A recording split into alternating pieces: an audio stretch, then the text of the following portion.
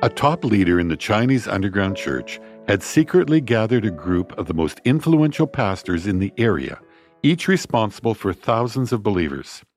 It was an organized event of teaching and prayer, meant to sustain the leaders for the inevitable suffering they would face for their belief in Jesus. On the third day of the gathering, they learned that the police had discovered their whereabouts and were on their way to arrest everyone in attendance. No one panicked. The pastors had prepared for this complication. They collected their belongings and calmly snuck away to a new location to continue their studies. 2 days later, the pastors heard from their contact in the police department that they were once more in danger.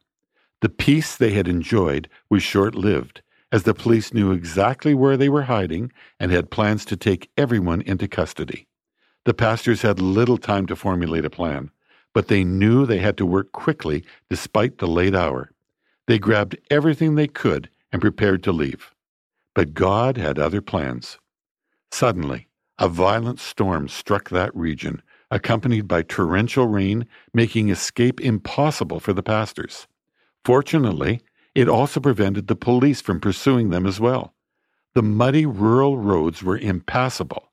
Because of God's significant provision, the Christian leaders remained safe and one step ahead of their persecutors. The pastors enjoyed their reprieve and spent the night praising God and His goodness in all things. In Deuteronomy, we have this amazing assurance.